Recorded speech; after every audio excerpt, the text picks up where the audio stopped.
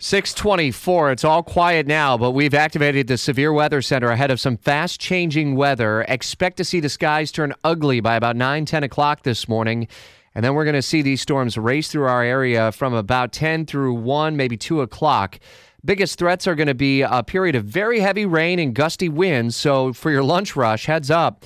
A few storms could produce winds 50, 60 miles an hour. There's a chance of an isolated tornado threat. Very, very isolated, but it is possible. Can't leave it out of the question. So keep a sharp ear and eye on what's going on, both with the radio, but also in our app and also on Twitter. We will keep you up to date. This is all part of a huge winter storm system that could be a monster or record breaker for places like Washington, D.C. and elsewhere. We're already starting to see delays and cancellations stack up at Jacksonville International Airport. CBS 47, Fox 30, Action News Jax reporter Russell Colburn is there. Seeing a lot of red up there, I'd imagine.